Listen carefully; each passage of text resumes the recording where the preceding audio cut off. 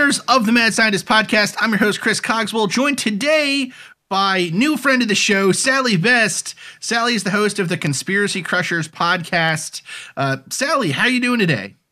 Yeah, I'm good, thank you. It's a bit cold over here in England, a bit of snow outside, but coping, you know? Sure. Yeah. It's oh my goodness. So it's interesting. We just got like 6 inches of snow last night here in Boston, and it's just adding to the piles upon piles of snow.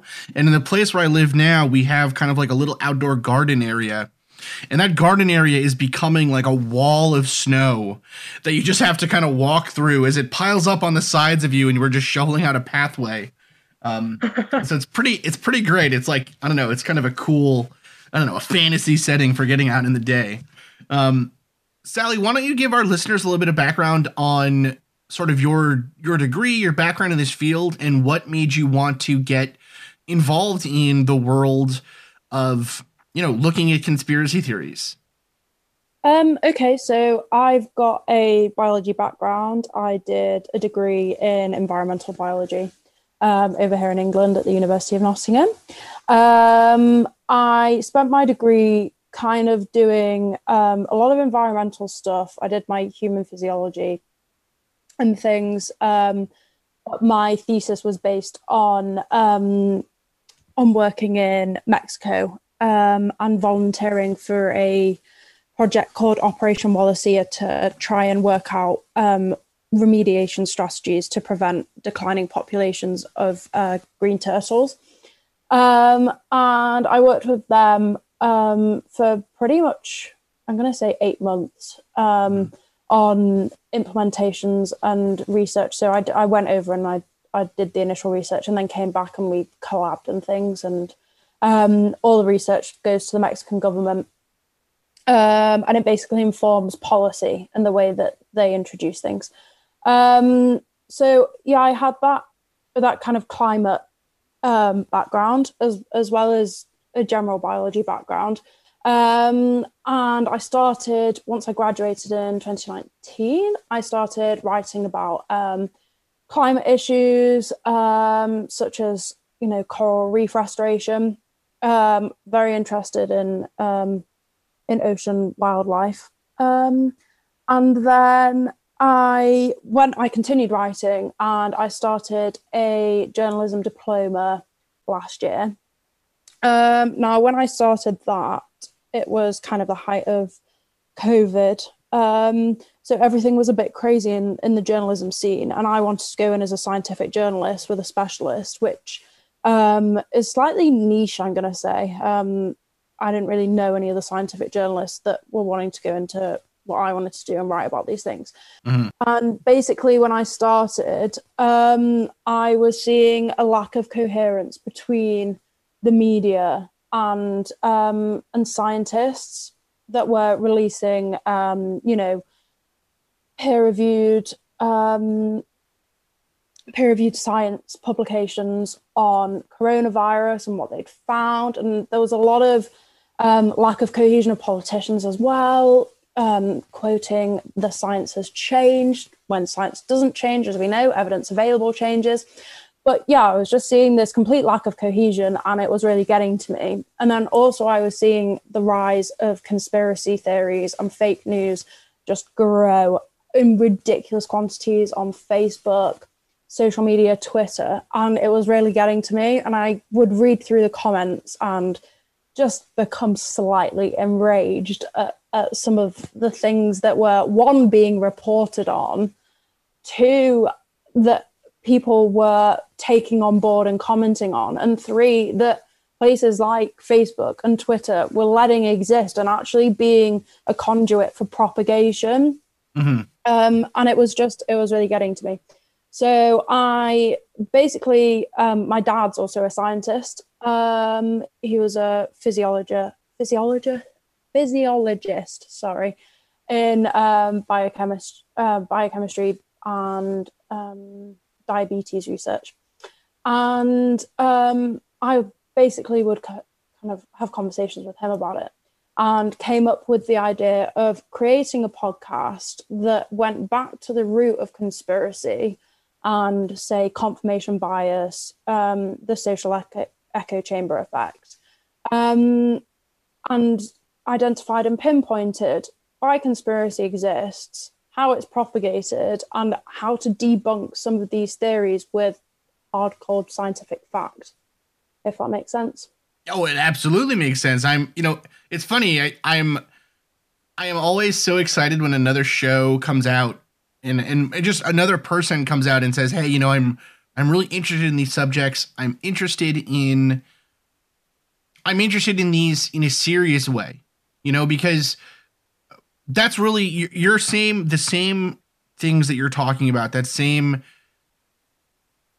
distinction, or I guess the disparity between what a scientific article says or what a scientist reports on, and then what actually makes its way out there to the world through science journalism, or through not even science journalism, but just regular journalism, was such a huge concern for me when I was in grad school and when I was in undergrad even, and thinking about these problems. And then it just gets, like you said, it just gets exacerbated. It just gets worse when people are kind of siloed into these echo chambers of social media, where, again, it's no one is giving any sort of fact checking. No one is even attempting to think critically about these things. You just share over and over again what you think that makes sense to you, or what you think makes sense to those around you. And it just ends up where, suddenly you're talking about how, this new the new COVID vaccine is Bill Gates putting a tracking chip inside of you. It's a really easy slope for people to fall down into, and it's one that I don't think that we've ever as societies really given enough credence to how problematic and how dangerous that process can be. Yeah, definitely. I think it's also kind of not criticizing, kind of criticizing, people that are writing about things that are unqualified. And I'm not trying to come from a high horse position, but to know how to write about these things, you have to have had experience of reading scientific papers, because number one, they are lengthy. And you've got to know where to start. You've got to know what the statistical analysis means. You've got to know what the output is. And as a whole, being able to read that, digest it, and then reproduce it, it's a really difficult occupation that you've got to tackle. And unless you've had experience in that field, I don't necessarily think there's the positivity in writing about it and putting articles out there. Like, for me, I know a bit about, say, British politics. I know a bit about American politics. Would I ever write about them? Absolutely not, because I don't feel like I have the basis on which to write about them. And it's the danger in journalism that this not new field is emerging, but this field of scientific journalism is emerging. But it's an uncharted territory whereby people aren't necessarily qualified that are writing about it, and they don't have that, precedent and experience to do so in a way that they would in politics or foreign affairs, Well, I think part of the issue, and it's interesting because I think from, our shows cover pretty similar, I think, kind of, we have similar goals with our shows, and we have similar kind of background theories as to what what we want to get out of these shows, or what we want to get out of our own communication in these ways, is both pick apart and find how those conspiracy theories spread, but also think of ways that we can really successfully, or not even necessarily successfully, because I don't know if convincing people is even possible in some cases, but at least meaningfully engaging with people. That I think that is really the challenge that science has had, especially, and it's sort of a self-inflicted wound in some ways. But I guess one thing that I think will be really fascinating and I really push listeners of this show to go and listen to the Conspiracy Crushers show, is your perspective on it coming from the UK versus say here in America. You know, it's interesting. So recently actually there was a podcast that came out that looked at a topic that actually was my first foray into this topic of conspiracy theory and science interacting really, really interestingly, which was the switch over from wood burning stoves to coal burning stoves in the United Kingdom versus in America. Have you ever looked at any of that? No, I haven't. I read an article really recently, actually, that was about wood burners emitting toxic fumes, but I haven't looked into the actual topic. So I want to say it was. Oh my goodness, I have to find it now. It was a really interesting. It's a really interesting problem. It's a really interesting question. And so when I find it, listeners, I will put it in the show notes here. But anyways, and I want to say it was a really big. I want to say that it was like a big podcast, a big science podcast that put it out there too. So I'm kind of like, oh my God, I can't believe I'm blanking on this name right now. But anyways, what's interesting is, so in the United States, coal for a long time was viewed really, really negatively. And obviously that's not the case anymore. We kind of switched over to like loving coal. But even in the United States today, still a non-insignificant portion of heating comes from burning of wood. It's not actually coal burning anymore. It's wood burning, or not, petrochem or whatever. But Europe, and specifically the United Kingdom, where this conversation is really usually based, because the UK and America are so common, or so commonly viewed as being kind of, sister countries, that in the UK, they shifted to coal much more readily than they did in the United States. I don't even think it was the whole UK either. I'm trying to think. This might have just focused on like Britain. But anyways, the reason that they shifted over to coal more readily than the United States did was because we just had more trees. In the 1800s, at the turn of like the Industrial Revolution, we had still huge swaths of trees that were not cut down yet, but Europe and the UK didn't anymore. And so the shift to coal was eased in that region. But in the United States, it lagged behind something like 100 years, that we really switched over to burning coal as the major source of fuel.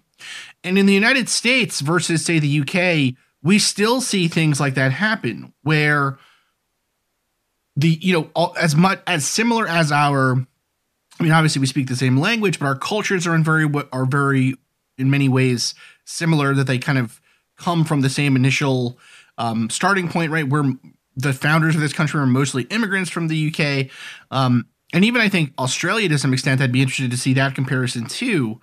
But the way that technology is accepted in these regions is really fascinating, and how different it can be. But I'd also argue, and I'd also be really interested in seeing how conspiracy theories are accepted or propagated in these areas compared to each other. Because I would wager or expect that a lot of the technological, a lot of the economic, social, political reasons that technologies either are accepted more readily or are not accepted more readily also will play a role in conspiracy theories, although maybe in ways we don't expect, since conspiracy theories are so often not based on any kind of truth. Yeah. Anyways, that was like a super long tangent. No. So I guess so. One question I have that I think is a really interesting case of this is, so in the United States, we've always had a culture where basically everyone's opinion on everything is viewed as equally valid, much to our own detriment, I would argue, in some cases. So, like the United States, a good example of this is religion in the United States. our founding mythology is that people came over here because they wanted to practice religion away from the control of the Pope or the state or whatever. You know, and of course people came over here, the Pilgrims, or, you know, the Plymouth colonists came over specifically to practice a stultifying, super strict form of Christianity. But the argument or the idea, I think, has always been that people can come here and believe what they want. Do you feel like that same kind of viewpoint exists even in the UK? So I think in terms of religion, it's a very different kettle of fish here in some ways. In terms of believing, you know, believing what you want, and everybody having this this kind of same value of opinion, I think, you know, people are allowed to have the same level of opinion and given the same credit irrespective of their qualifications. So we talked about this in my first episode, actually, and this kind of idea that you know, everyone's opinion is valid. And I think so my first guest used this really great example that was, you know, if you're not going to trust people, so if you wouldn't trust anybody other than a doctor with medical health, if you wouldn't trust anybody other than a dentist with dental health, if you wouldn't trust anybody other than an environmentalist with environmental health, why on earth would you trust people other than science journalists with science journalism, if that makes sense? And you get this propagation and people commenting on things that they've read things, they feel entitled and informed, and like they've got a grasp of what they know is going on. And I think the main thing is there's platforms for these people to exist, which is why they exist, which is, you know, Facebook, social media. You've got comment sections. Everyone has their comments open.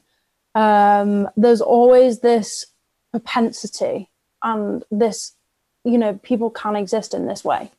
In terms of religion, I think it is very different over here. I think it's very divided in the way that religions are, and although we're mainly a Church of England country, you know, we've got immigrants from all over the world, which I think is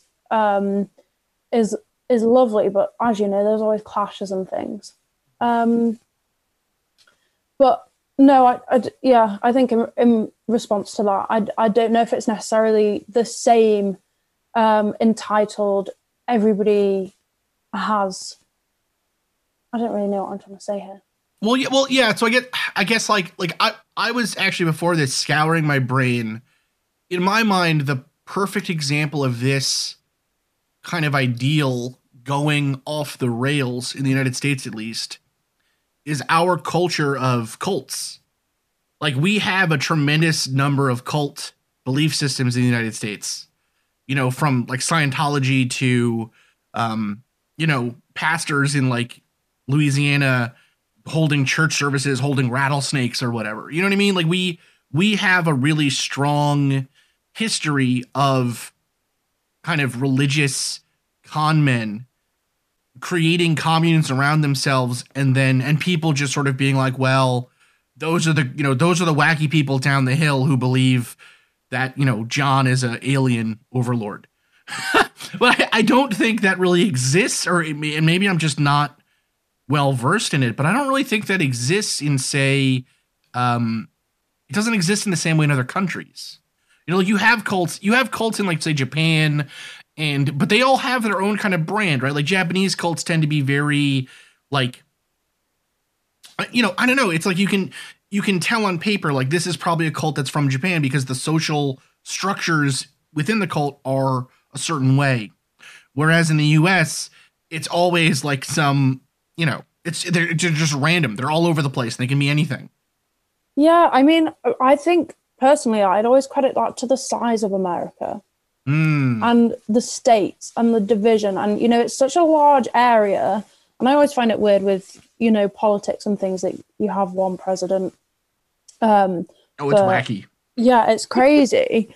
And you've got so many states, massive populations, and to be able to have cohesion between even, one state, let alone 50 of them, it's crazy. That would be where I'd think the divides would come in, that there isn't this kind of unity, as it were, because there are so many different areas and so many different cultures that are amalgamating in really weird ways. I'd say in England and Great Britain, United Kingdom, our population is a lot smaller. Mm. The area that we're over is a lot smaller. Our cultures it doesn't vary from one end to the other. Whereas in America, the culture's just divided across so many different states.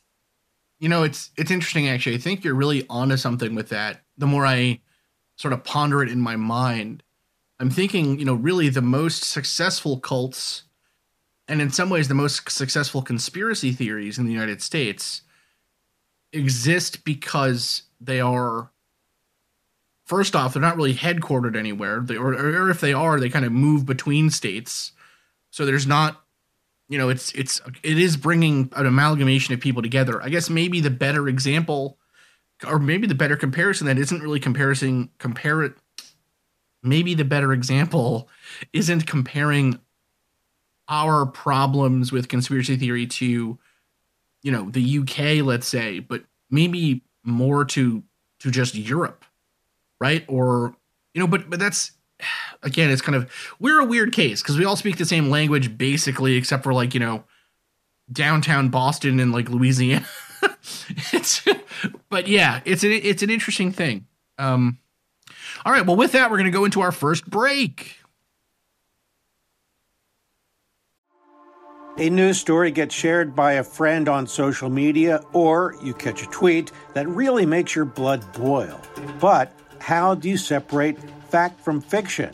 That's the premise behind Disinformation, a 10-part series from Evergreen Podcasts and Emergent Risk International coming this fall. Tune into Disinformation wherever you get your podcasts. And remember, don't believe everything you read. So, Sally, I want to get into some fun stuff here. I mean, of course, conspiracy theories are, it's interesting. We hear a lot from people online. Oh, you take this too seriously. Conspiracy theories should be fun and everything else. And it's like, yeah, they're fun until, your country is almost taken over by a nutcase. So, it is a little fun until there's a coup attempt. But what is what is the craziest conspiracy theory that you would say has a sizable portion of belief in the UK? Sizable proportion of belief. Or just like what's a popular, I guess, because I'm thinking again, our craziest conspiracy theory is like that Hillary Clinton drinks baby blood right now. You know what I mean? Like and so maybe it is just the US takes everything up to 11. So our crazy conspiracy theory is the craziest. But I'm wondering, what is the craziest conspiracy theory you've heard of existing in your region? I think we get a lot of like crop circle things that I've kind of experienced, which I don't know how to engage. The weirdest ones are, so it was really it's kind of fair enough. There was this conspiracy theory that our government was made up of lizards and they're not actually humans. Oh yeah, David Icke. Yeah, you guys have David Icke. Yep. Which is just absolutely absurd. Obviously the moon landings and things like being fake.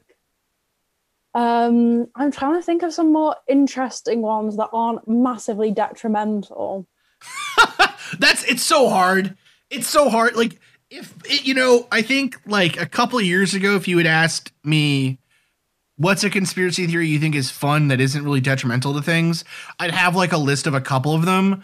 But in the modern world where you're thinking again, just how easy it is to go from, like you said, the moon landing is fake to, I don't know, Tony Blair was actually a lizard person. That that change it's not as far a leap as I think we once thought it was. And so they all look dangerous. None of them appear benign anymore. Yeah, no, it just does really kind of venture into really scary territory. Mm-hmm. I'm really trying to rack my brain for other ones that I found amusing. I think most of the time I'm absolutely petrified by them in all seriousness. Mm-hmm. Other than the lizard one, I feel fair enough, I could even get on board with that. Just because of the behavior of some of our government. Obviously not, just a disclaimer. Don't quote me on that. But yeah, there's some like in our first episode as well, we kind of broke down into benign conspiracy and really dangerous conspiracy. And yeah, our benign were, the lizards and the moon landing.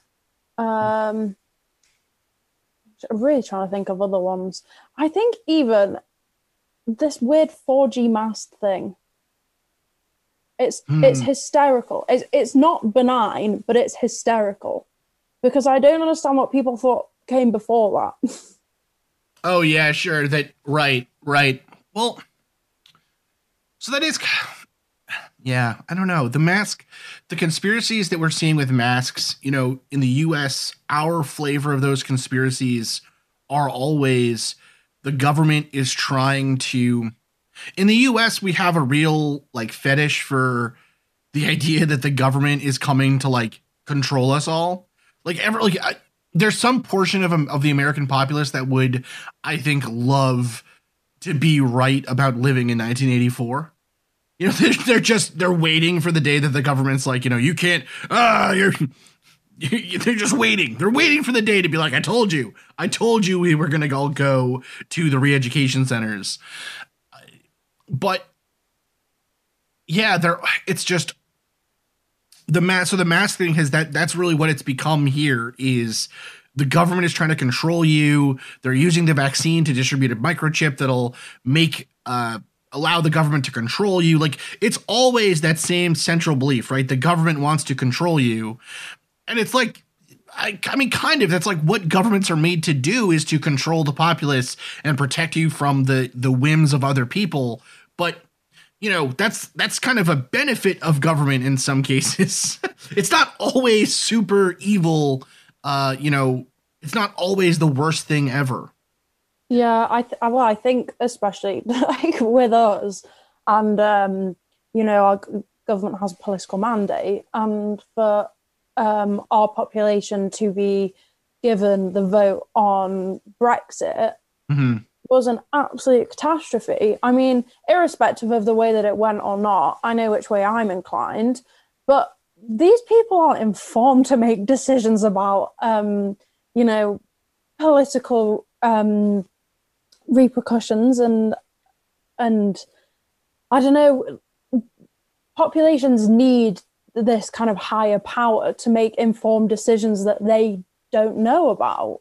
And it's, I think, the distance between people and the government is sometimes used as this this weird territory in which they think there are things going on that they don't know about. But I think giving people control on the other end of the scale can also lead to destruction as well. We live in a democracy, but democracy to an extent that we trust our leaders in making decisions for us. That's what we vote them in for, to make decisions. We don't vote them in so they give us decisions, if that makes sense. It's a really weird one.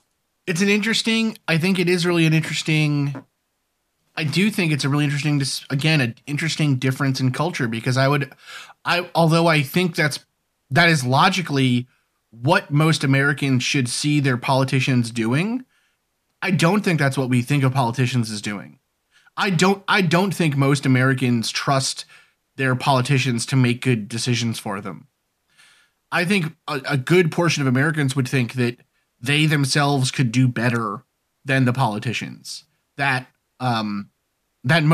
Frankly, there, we have an entire, I mean, I know like you guys have you have the liberals and conservatives as well, but our conservatives, and not even just conservatives, but there's a large portion of the population that I think believes, or I know believes, not that I think, I know believes based on statistics and surveying, that there frankly shouldn't be a government, that they don't need government. They don't need somebody making these decisions for them. And it is part of, I think, the larger, again, history of America, that we've always felt that way, that, we don't need someone from someplace else or someone from a different background deciding for me what's best for me and my family. I can do that myself. But in the modern day, it's become magnified where, again, kind of political parties are utilizing, grievance and racial disparities and fear about change and everything else to, again, they're using that as a weapon here, where they're saying these people who look differently than you, that act differently than you, that have different backgrounds than you, they want to decide for you, and you can't trust them. And that has been a wildly successful, and I think it's similar again to what was part of the Brexit campaign, right? Was that same argument. We're going to let Europeans decide for us. That's been a really effective message here in America. And I don't think it's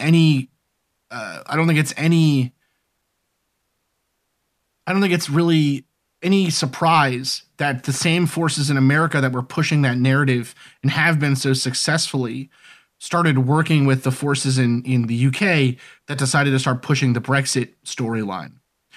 So yeah, it's really interesting though, the way that it plays differently, I think, or how to change that message around. But again, as with all conspiracy theories, it's ultimately the same story. You're just changing the window dressing in some way.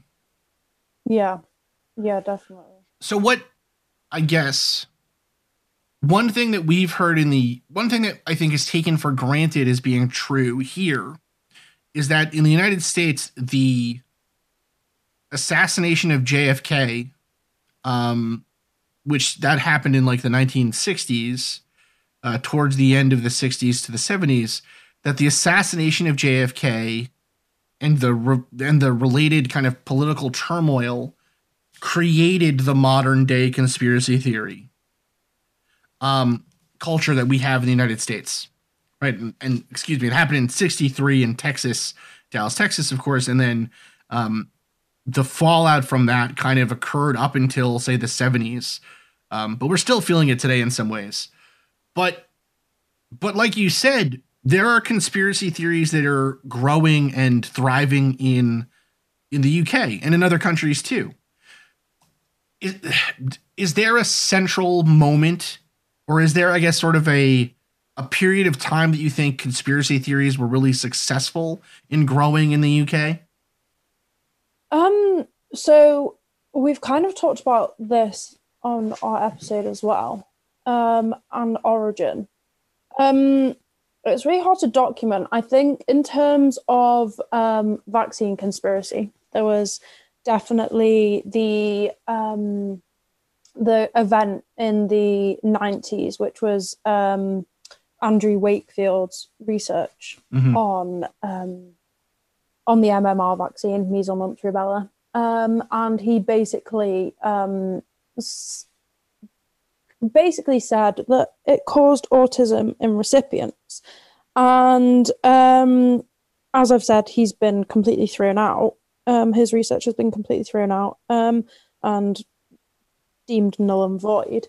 But I think even, so what am I? I'm nearly 23 now. And even when I was receiving my measles, mumps, rubella vaccine, there was this air of caution. A lot of people weren't vaccinating their children. I personally received 3 separate doses, which was advised by a doctor at the hospital that I was vaccinated at, because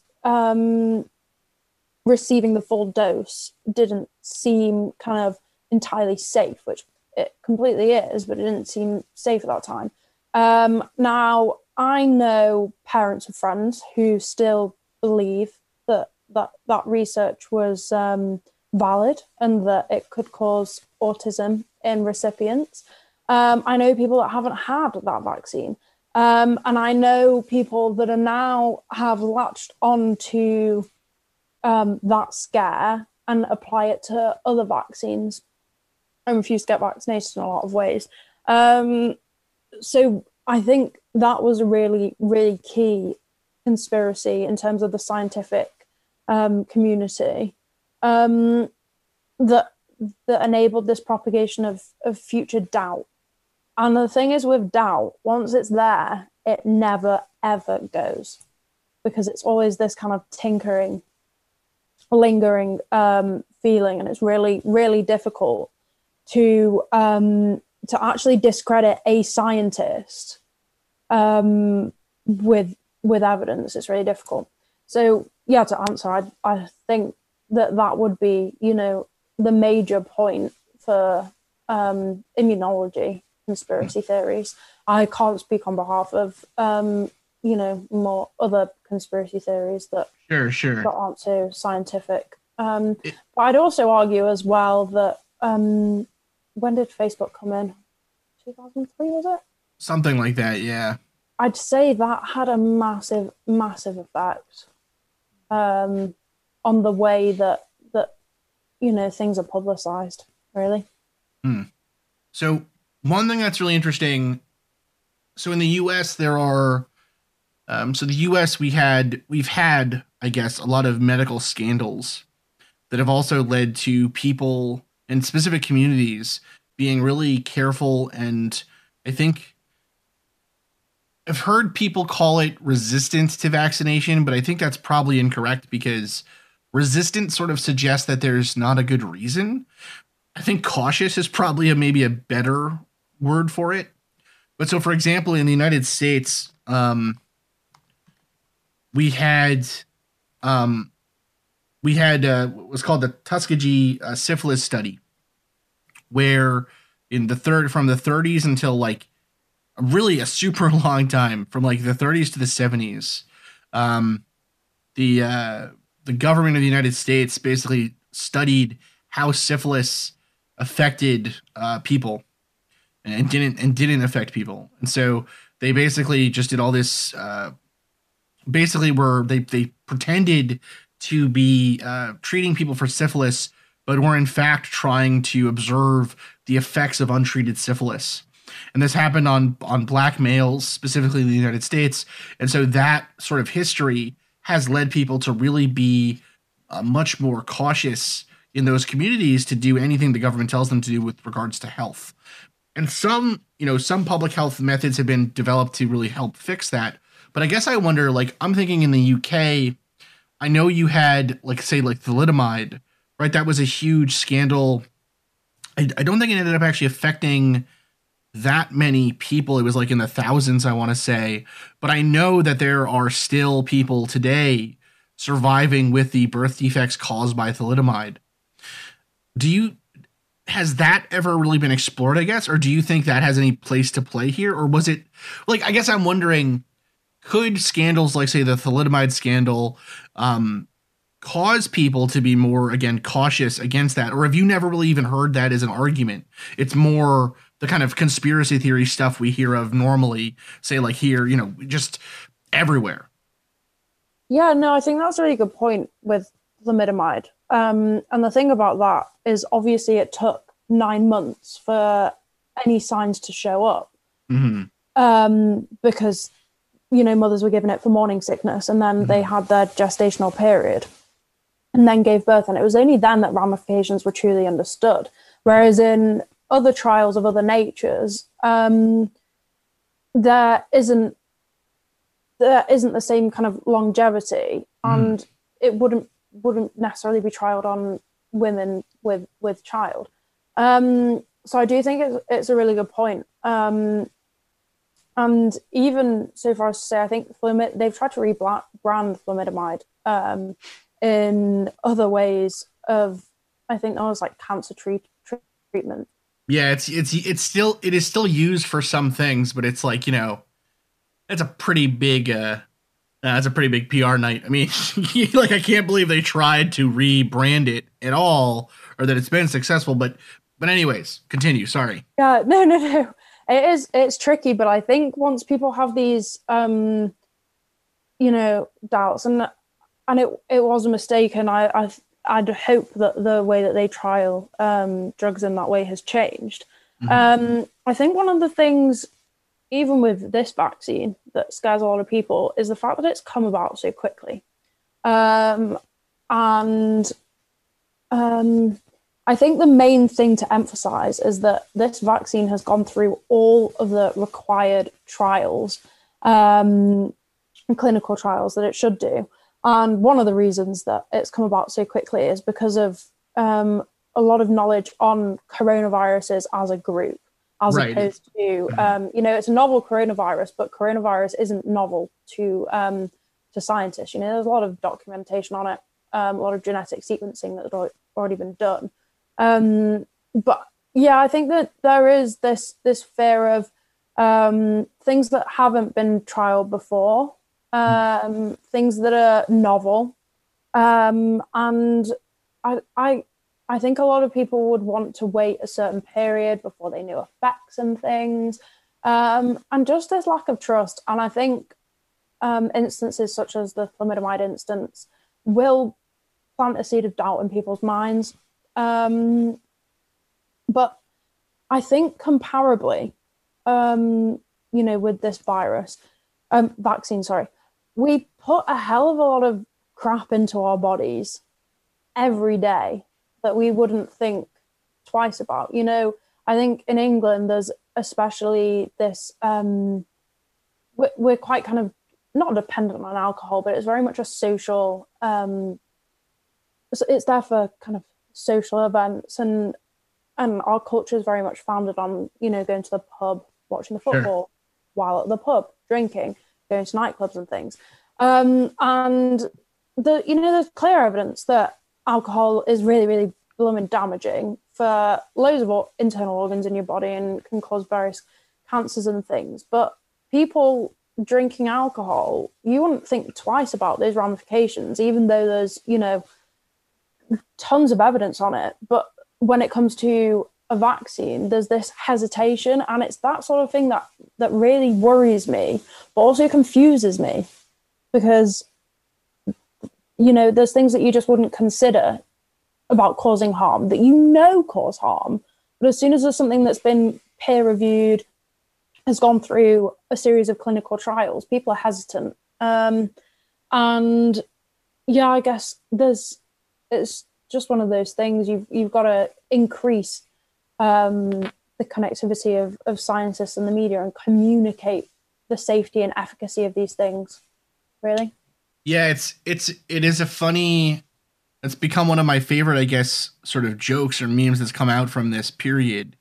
Is people saying, if you smoke a 12-pack a day of cigarettes, I don't want to hear you say that you're worried about what the vaccine will do to you. Yeah. Like you do not care about what you put in your body. It's but it is it's an interesting, it's part of me wonders if it is not just how relatively rare people who know about the sciences, who know about things like, say, peer review, or even in this case, say, like, if we just think generally,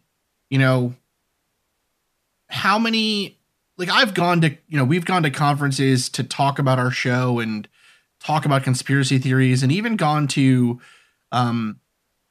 conferences specifically of, promoting, not really promoting, full of people who believe conspiracy theories, and talking to them and having them say, you're the first scientist I've ever met in my entire life.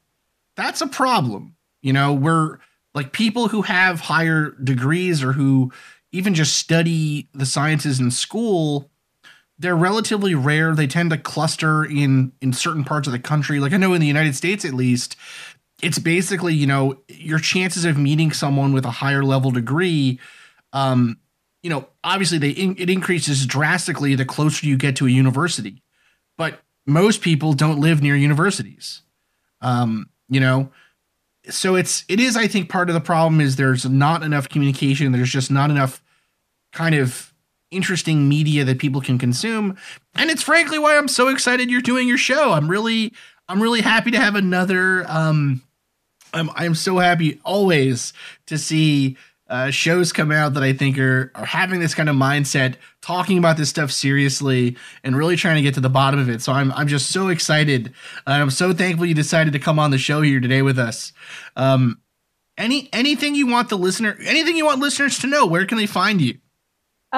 So we're on Podbeans at the minute, hoping to get a few more episodes out and get onto Apple Podcasts and Spotify. So we're The Conspiracy Crushers, and I think with science conspiracies, debunking, and hoping to just kind of go through a logical journey of, moving through. So we're starting our next one on vaccine conspiracy, and then hoping to go more into coronavirus vaccine conspiracy, and then onto coronavirus conspiracies. So, bit of natural progression, but if people want, have, theories that they'd kind of like us to discuss and attempt to debunk, look into a bit of research, that's what we're hoping to do. Just a lot of research on these things. It's, I think one of the common misconceptions as well is that this is all, off the top of the head and things. And planning for podcast episodes, it takes a while in terms of searching up these things and coming up with clear, coherent arguments and evidence. Oh my God. It's people who come over to our apartment. Not that that's happened since COVID has gone on, but you know what I mean? Like people that come over for the first time and see our bookshelves, like we have normal books and then we have things like, Hitler's on the moon still, right? Like, it's like, oh my God. No, I'm researching. I swear I'm just researching. I don't believe that crazy thing. Oh, yeah. It takes a long time, and it's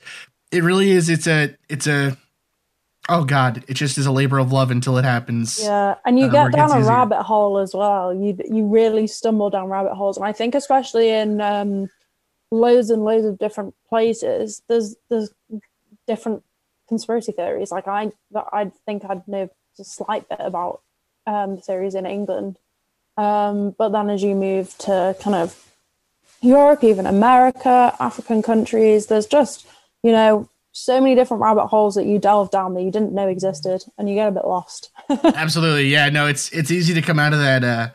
Easy to come out of the internet hole, like what is happening. Yeah. Well, Sally Bess, thank you so much for coming on. Folks, the show is called The Conspiracy Crushers. It is a new podcast. Check it out, please. It's available on Podbean. Once it's available on Spotify and Apple Podcasts, we will promote the heck out of it on Twitter for you all and on Facebook and things. And please check the show notes too. We'll have links there. Sally, thanks again so much for coming on the show. Thank you. Bye-bye. Thank you again, dear listeners, for listening to the Mad Scientist podcast. I have been your host, Chris Cogswell, joined by my co-host, Marie Mayhew. If you'd like to contact the show, please send us an email at themadscientistpodcast@gmail.com. That's all one word.